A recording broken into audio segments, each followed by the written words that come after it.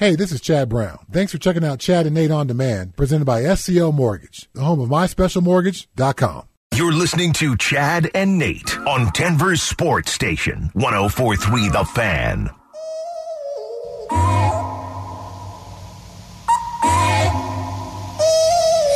I ain't got too much time to spare.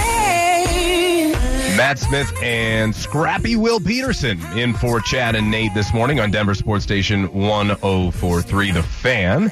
The NFL has released, the NFL.com, I should say, has released their State of the Broncos, Will, which they do this every year. They go through every team and they kind of outline the off seasons, key departures, key additions, and they highlight different things that they are looking for in the upcoming year.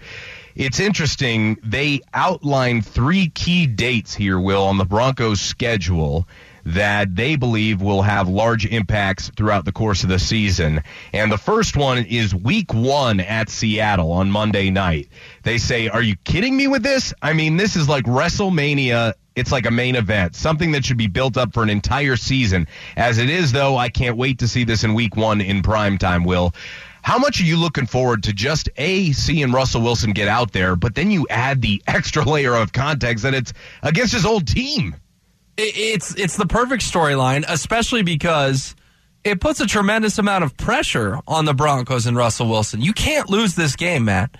You can't give up as much as you gave up for Russell Wilson, 3 starters, a load of draft picks, and make a huge upgrade at quarterback. Not a baby upgrade, a huge upgrade at quarterback, and then go into Seattle, a place he's very familiar with, and lose to a Seahawks team that I'm telling you, they may go, 3-14, 4-13?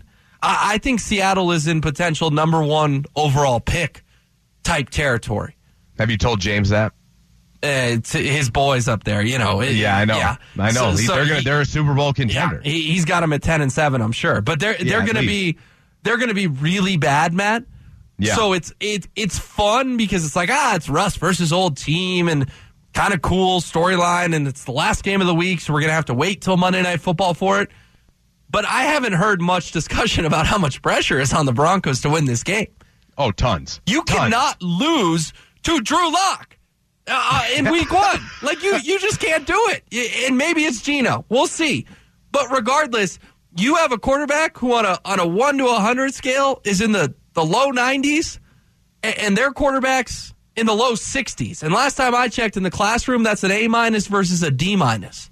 So the Broncos cannot lose week 1. So when you outline this as a key date, it's the most key. It's the number 1 key. This whole season, the vibe of the entire 2022 season will be determined by week 1 in Seattle. Because if you lose it, can you recover? Sure. But you're always going to have that stain of Russell Wilson went back home and lost to Drew Lock. That's not something you easily recover from. I think it's by far the most key date on the calendar. You don't recover from that. Yeah. That would be a rough one. Like, eventually you just think back to, oh, my God, I can't believe we lost to Drew. Like, oh, my God.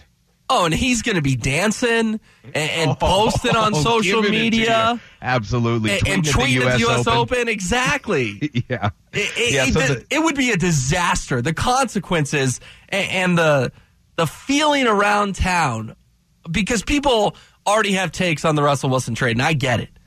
But can you imagine the takes, Matt, Tuesday morning if they lose in Seattle?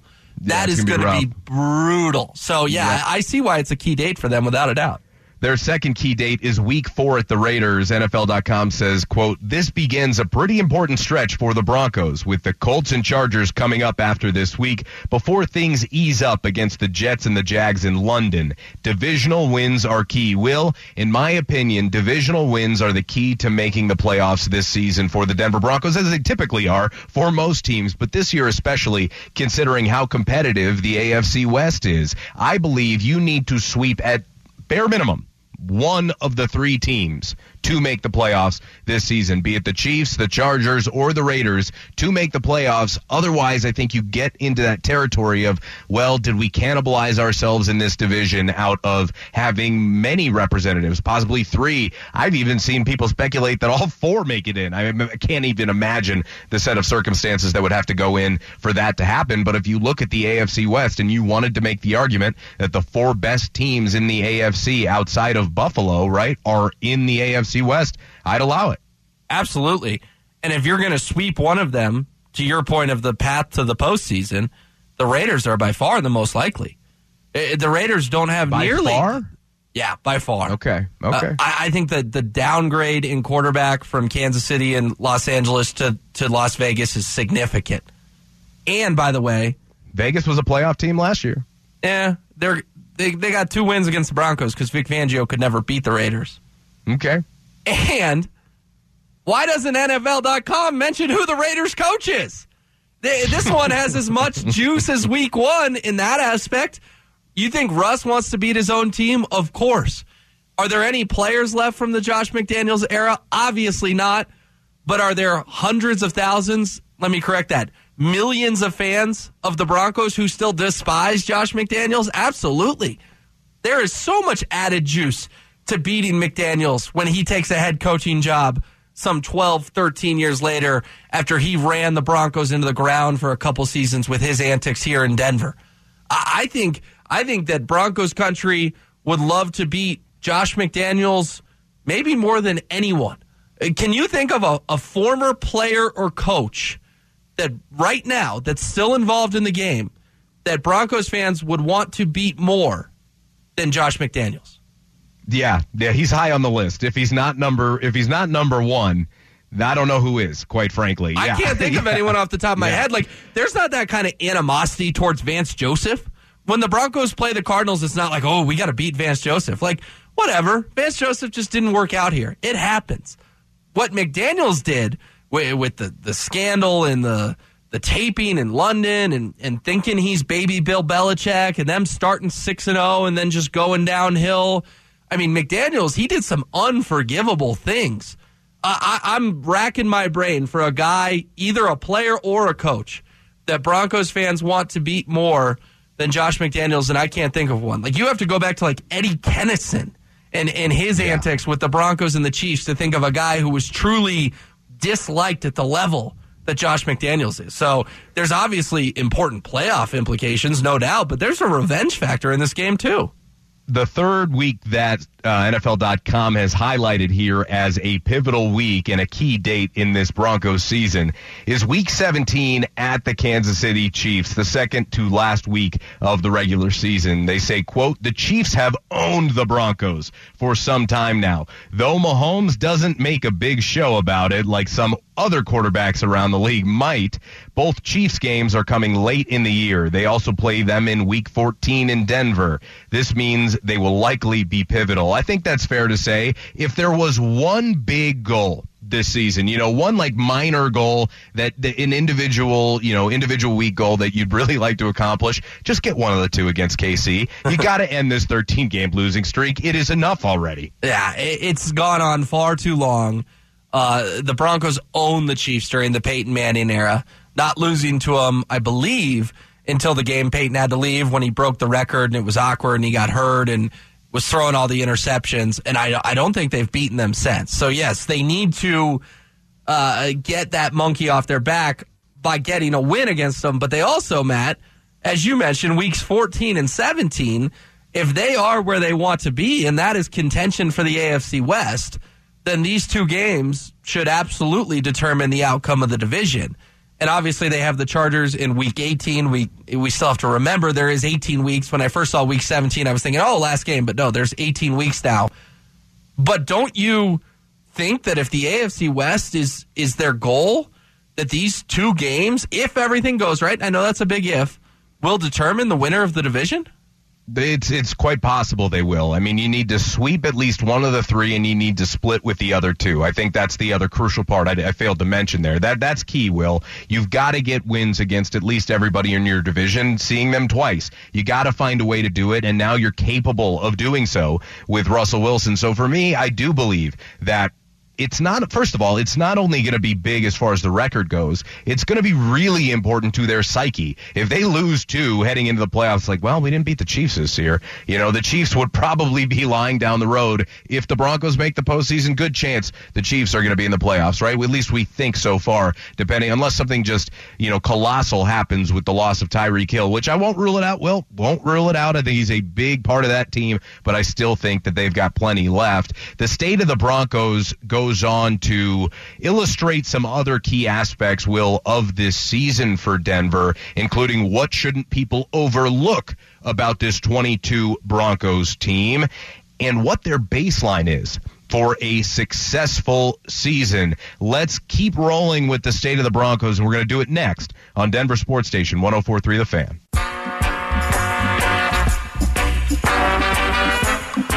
You're listening to Chad and Nate on Denver Sports Station 104.3 The Fan. Oh, please, don't you rock my boat. Matt Smith in for Chad and Nate alongside Will Peterson today. Good old scrappy Will, kind enough to join me this morning. Will, we had a little trivia question for the text line earlier, if you remember. And the question was, there are 3 out of the last 4 quarterbacks to change teams after recording 250 or more touchdowns with their initial team that have gone on to win the Super Bowl. Who was the only one who did not? Who is your guess there? Yeah, so I was thinking about it this whole time, and I promised I didn't cheat or read too many text messages. My initial gut, Matt, was Brett Favre. Was that right? Okay. Yes. Right, but he didn't win the Super Bowl outside of Green Bay. Right, I thought that was the point of the question. He didn't go on to win it. Right, yeah, I guess that's a good question, but he didn't, but that wasn't 3 out of the last 4. There have been 4 more recent ones. See, but Favre qualifies because he won it in Green Bay where he probably threw 250 touchdowns, and then he went to Minnesota and obviously the Jets and all that, but he never did get another one, although he should have with the Vikings. He blew that NFC title game down in New Orleans, but that is a story for a different day. Yeah, for sure. So we've gotten a ton of Brett Favre. A lot of people said Joe Montana. Matt Ryan, I guess you could say, falls into that category already.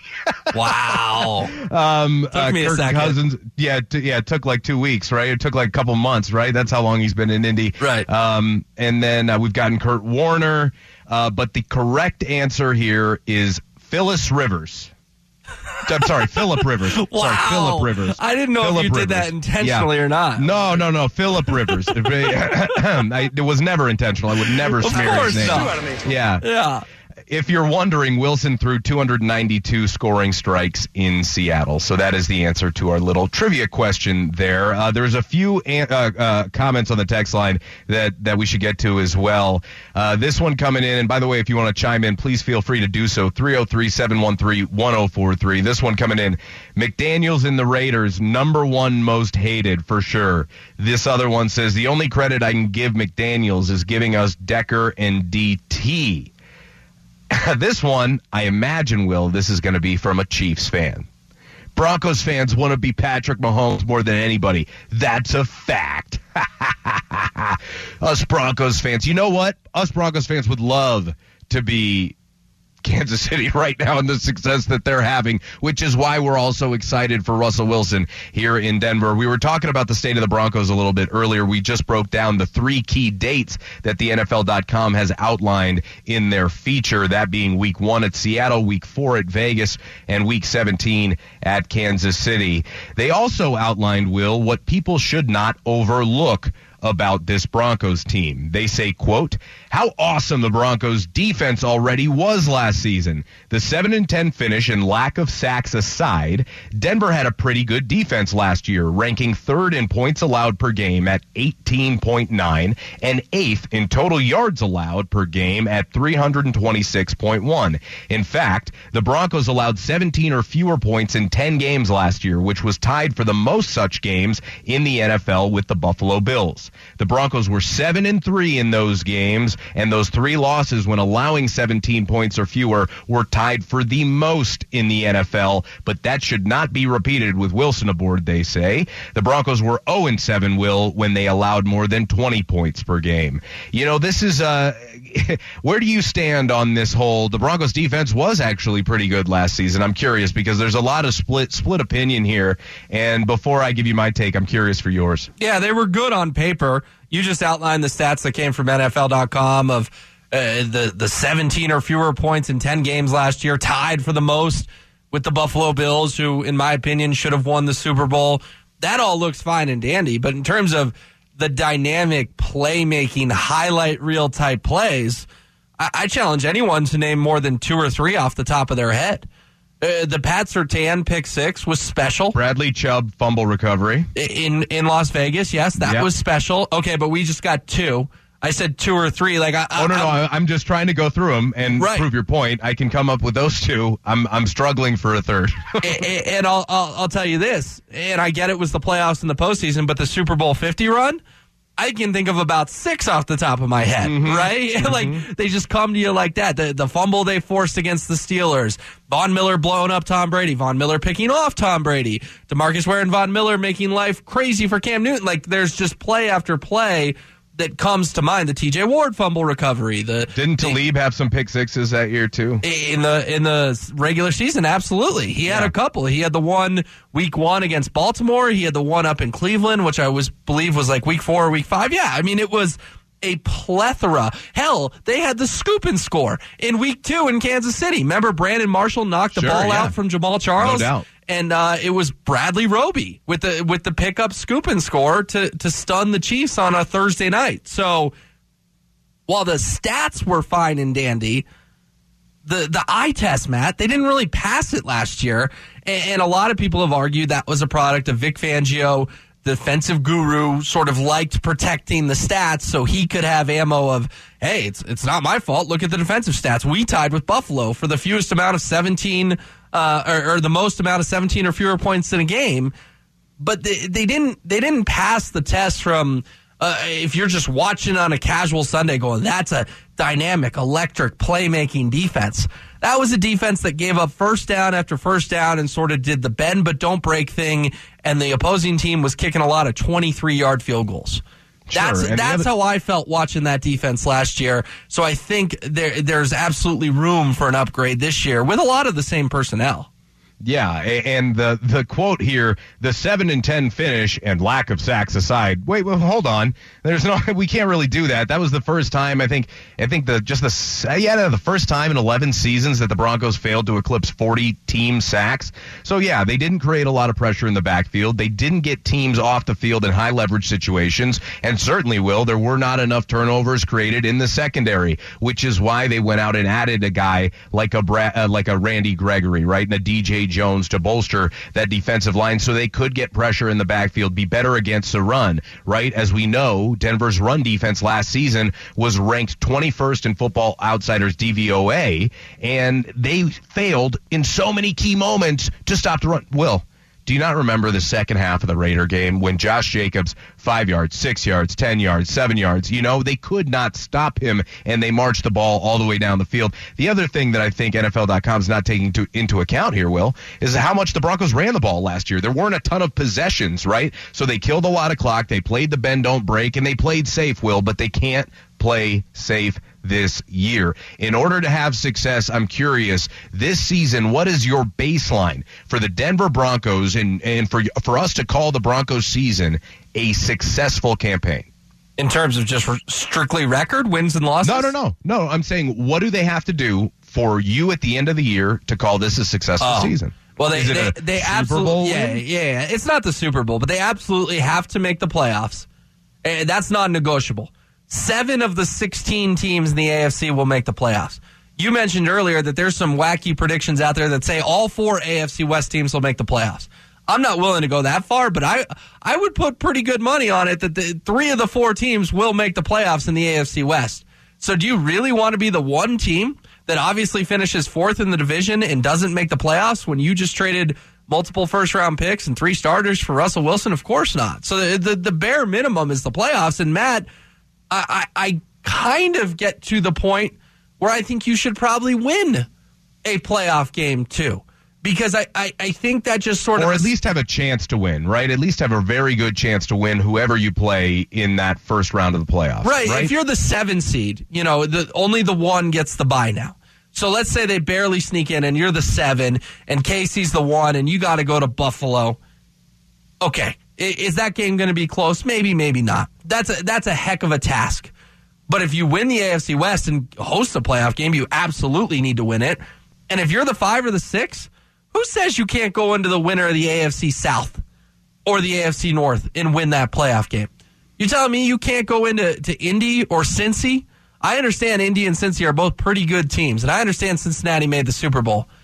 But if you have Russell Wilson, you should be able to go beat Matt Ryan and compete with Joe Burrow. I don't think that's an unfair expectation. So bare minimum for me, make the playoffs and maybe win a playoff game, and to your point, at least be competitive in it.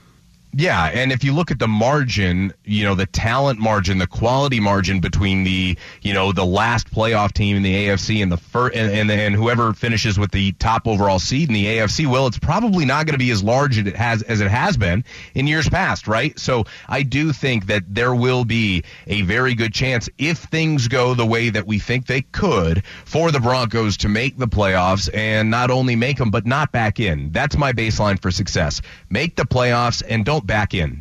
Go into the playoffs with some momentum, and as you said, have a chance to be competitive at a bare minimum in that game. Coming up next, we've got an NHL insider giving us an update about Nazem Kadri. It's Denver Sports Station 104.3 The Fan. Denver Sports Station 104.3 The Fan presents Chad and Nate.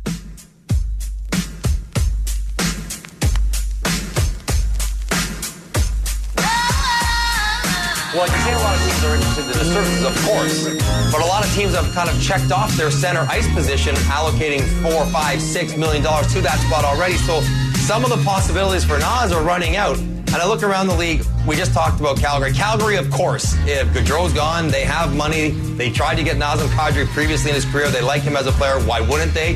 He's not afraid of playing in Canada or in a big market, so maybe there's a fit there if they want to move on and stay competitive post-Gaudreau. But you think about some other teams that have a ton of cap space.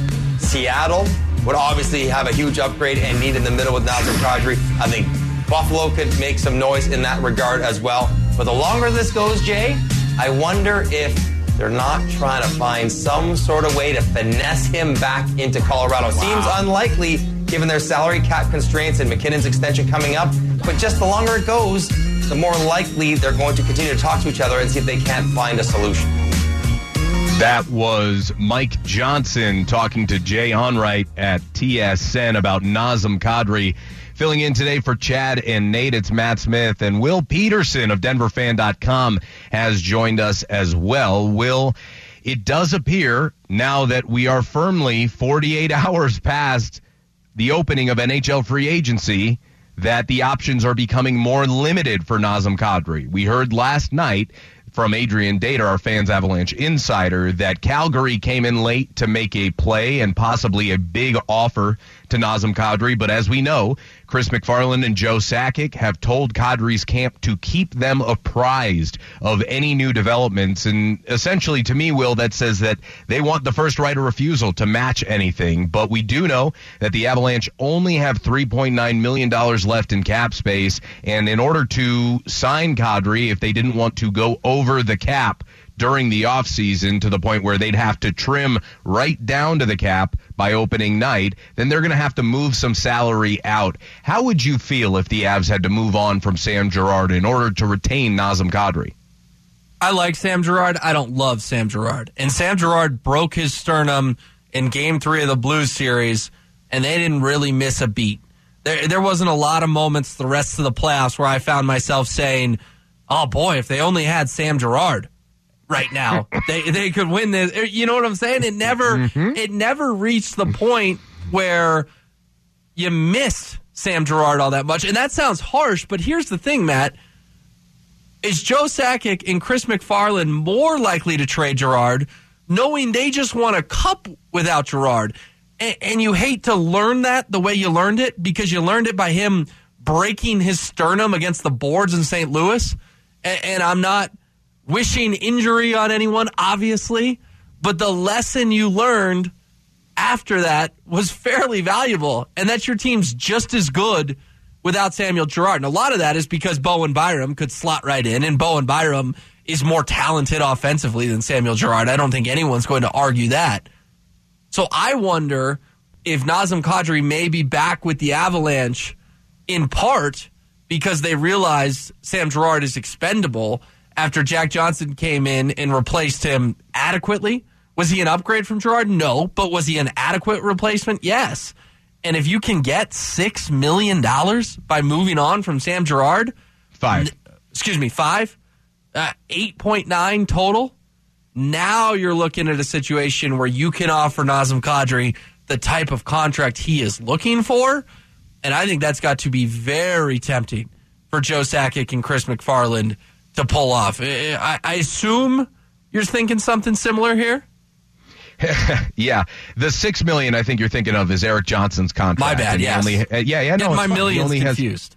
Yeah, you did. Just off by one, though, so we'll let you slide. EJ, of course, only has 1 year left on his deal, and there has been speculation. It's like, well, do the Avs possibly ask him to restructure? But that doesn't really happen in the NHL, so I don't see that happening, and I don't think it would go over very well with everybody. This is most likely EJ's last run, so I fully expect that contract to stay on the books, as I think that it should. He's earned it in his time in Denver, and I think he played a big role for these Avs last year. EJ led the team in hits in the regular season. So, yeah, I mean, when you look at Sam Girard, this question on the text line, and I think it kind of plays into what you just asked me.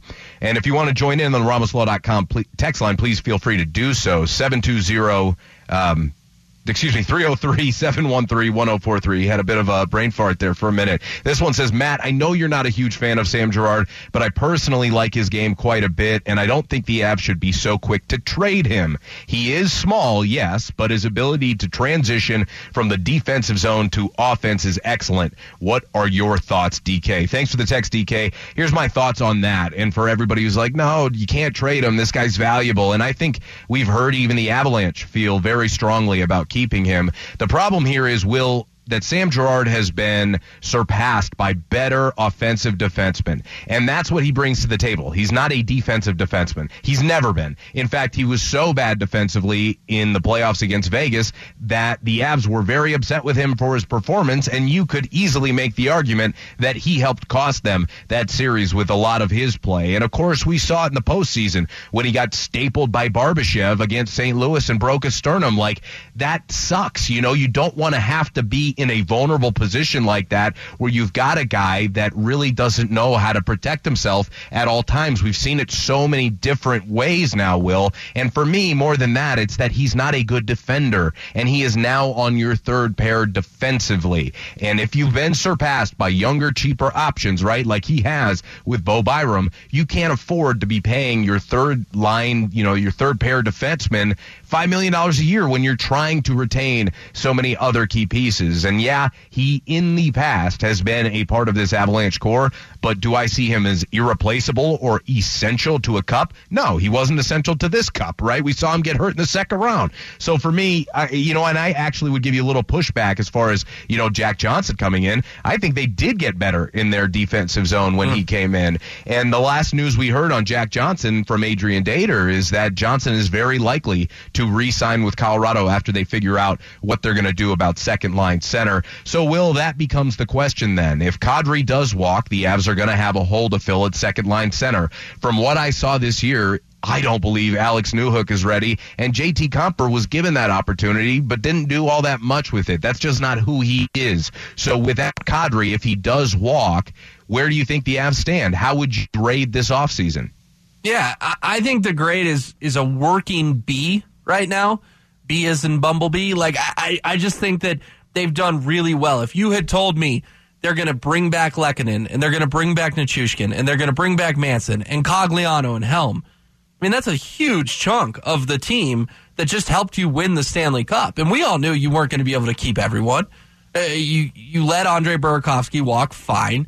You let Darcy Kemper, fine. But you had Georgiev ready to go from the Rangers and brought him in via trade for 3 draft picks. The Kadri thing would elevate it to an A, but right now it's a working B, but I still haven't read the essay yet. I don't know what the final part of the test is. I'm the teacher waiting to see if the essay bumps the grade up, and that could be adding Nazem Kadri back to this core. And a couple of things that I want to hit on real quick that you said. First of all, a lot of people thought Tyson Barrie was a part of the core of the Avs, and they were super upset when they traded Tyson Barrie. Good point. And guess who they got for Tyson Barrie? Nazem Kadri. So that all worked out just fine. And second of all, real quickly, Matt, you look at the cap hits on this team. As you mentioned, Girard's at 5. Well, you have to clear room. So here are the top 15, or not 15, but the top dozen or so cap hits. Rantanen, not trading him. Makar, no. Landeskog, no. McKinnon, no. Nichushkin, you just signed. Eric Johnson, we've talked about, probably not. Manson, you just signed. Lehkonen, you just signed. Taves, you're certainly not trading. Compher, Georgiev, Francouz, Cogliano, Helm. So I just rattled off all the names, and realistically, Matt, the only one that they can trade is Sam Girard with a little bit of a 1A JT Compher, but he's only making 3.5. So I don't know if that gets you enough money to get the Kadri deal done. So fans are saying, well, don't do Girard, do someone else. Well, who? I just named all the names. There's no one else to do. Like, Girard is, through no fault of his own, kind of the odd man out here.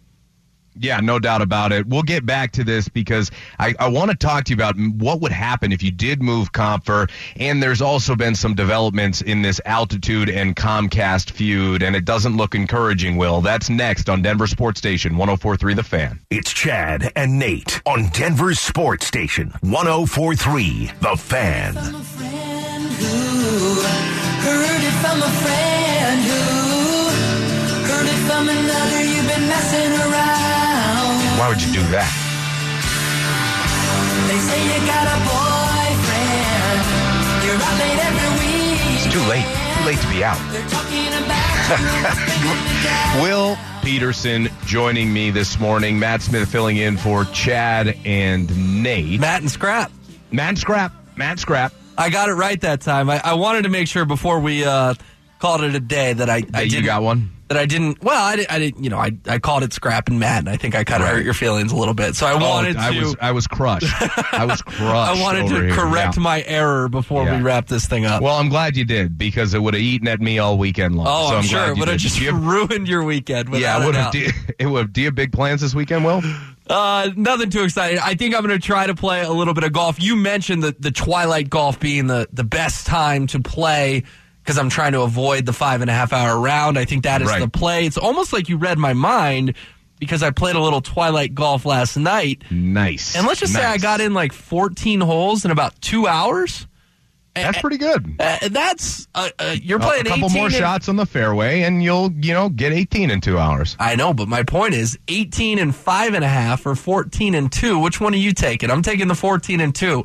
I'll skip the extra 4 holes for 3.5 hours of my time. So it was well worth it to play at dusk, and I won't name the course, but they were a little lax on the rules, and so we teed off on the back, and then it was like, well, 11's open, let's go play 11 again. That's my kind of golf right there. Man. Yeah, I like it. That's my vibe too, except I probably would have just played in the dark for the final 4 holes. You would have gotten all 18 in. I like it.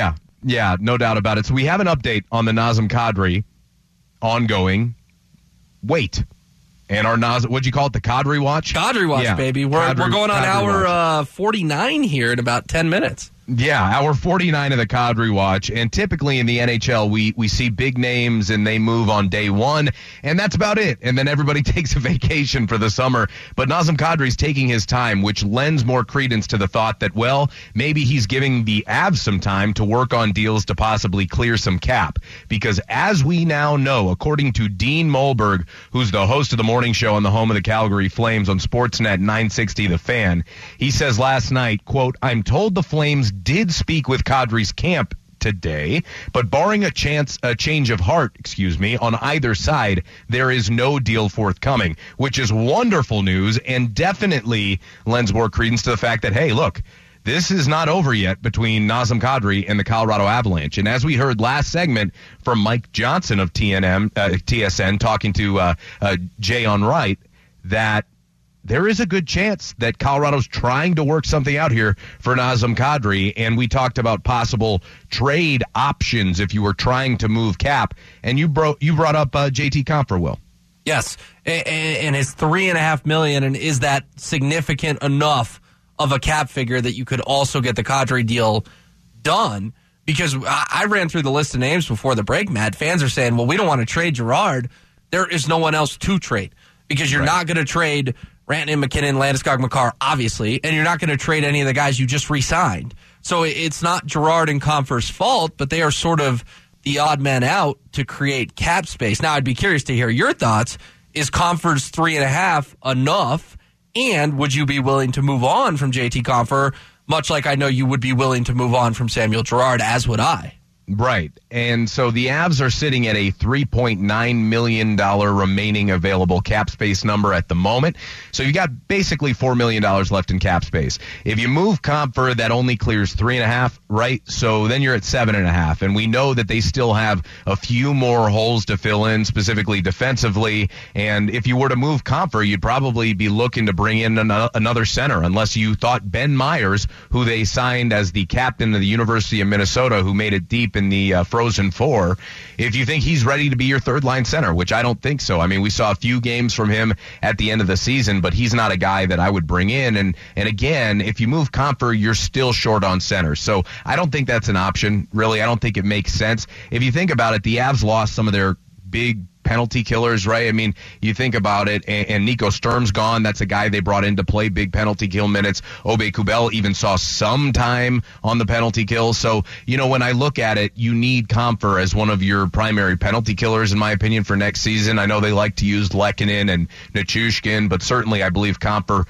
would be at a minimum on PK2 next season. So I don't like the move to move Compher. I wouldn't do it. That one I don't think makes sense. And I think you probably have to get rid of at least one other person, which maybe you cut some, trim some fat on the depth, but I don't think there's any room for it. They're right up against it, Will. The money is tight. It's tight right now, so I just don't think so. There was some news that dropped this morning. The Avalanche have signed to a 2-year deal, two-way deal. Brad Hunt, who was a left shot defenseman who played last with the Canucks. He's kind of been a career journeyman. He is 34 next month and played 50 games for the Vancouver Canucks last year. He had 3 goals and 17 points. I believe that's probably a replacement for Ryan Murray. I still think there's room for Jack Johnson to get done there, so that would be my guess. And the Eagles, I think, lost some big defensive pieces last year, as Adrian Dater points out, so probably a replacement for them. But, yeah, as far as Kadri goes, that is the news of the day, Will, is that Calgary was told that unless Nas changes his mind, it's not going to happen. So the list of potential suitors now dwindles even more to possibly teams that don't have a lot to compete for. So for me, Will, I look at this situation and I go, the Avs got to be feeling pretty good here, don't you think? Yeah, I woke up on Wednesday morning when free agency started, and I think my Kadri meter was at like 10%. A 10% chance that he would be back in an Avalanche uniform. And then when they paid Mansonen and Lehkonen, it went down to 5% because it was, they're not going to have the money to afford Nazem Kadri. They've run out of cap space. And then yesterday you see the reports from Adrian Dater that, hold on now, Kadri may want to come back to Colorado. Maybe he slept on it Wednesday night after hearing all the offers and said, why would I want to leave a city that I'm beloved in? Why would I want to leave a town that I go up in front of 500,000 people at the parade and they can't stop chanting my name? Why does that make much sense for me? And then today, it's now Friday. I think I went to about 30% yesterday. Matt, after hearing what you just outlined with the reports up in Calgary and sort of the time is still ticking, and as we're joking, hour 49, I'm at a solid coin flip, and that's way, way higher than I would have been yesterday and certainly on Wednesday. I think this is truly 50-50 whether or not the Avalanche retain Nazem Kadri. And I can't begin to describe how big a win that would be for this team to get Kadri back, not have to dive into the how do we fix the second line center issue. That solves that problem. And just from a heart and soul locker room guy, he's probably the 5th best player on the team from a pure skill standpoint. But heart and soul, what he did, Game 4 in St. Louis after the death threats and the racism he went through, and then Game 4 in Tampa to score the game-winning goal in overtime, you cannot overstate his importance to this team. Matt, as we wrap this baby up, I'm a coin flip, and that's a good feeling as an Avs fan and should be a good feeling for Avs fans all over Denver.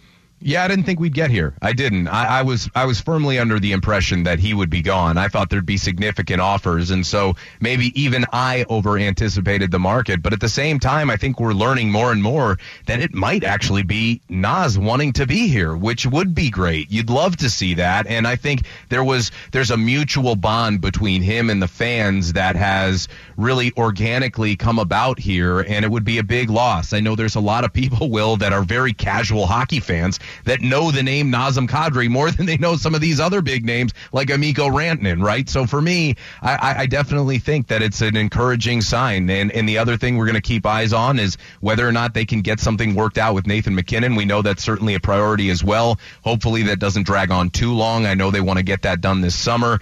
But, some wrinkles here and there. We'll see what happens and what Joe and Chris McFarland can figure out. Will, Scrap, it was fun today, buddy. Really enjoyed it, Matt. And let's just hope that Kadri Watch doesn't bleed into the weekend. I'm hoping it gets done today, baby. Bring him home, Joe. Bring him home. Let's get this done today. Come on, Naz. I mean, you can't have that much of a decision to make at this point, right? Okay. Orlando and Cecil are up next. That's Scrap. I'm Matt. Have a good weekend, everybody. Hey, this is Nate Jackson. Thanks for checking out Chad and Nate on Demand, presented by SCL Mortgage, the home of MySpecialMortgage.com.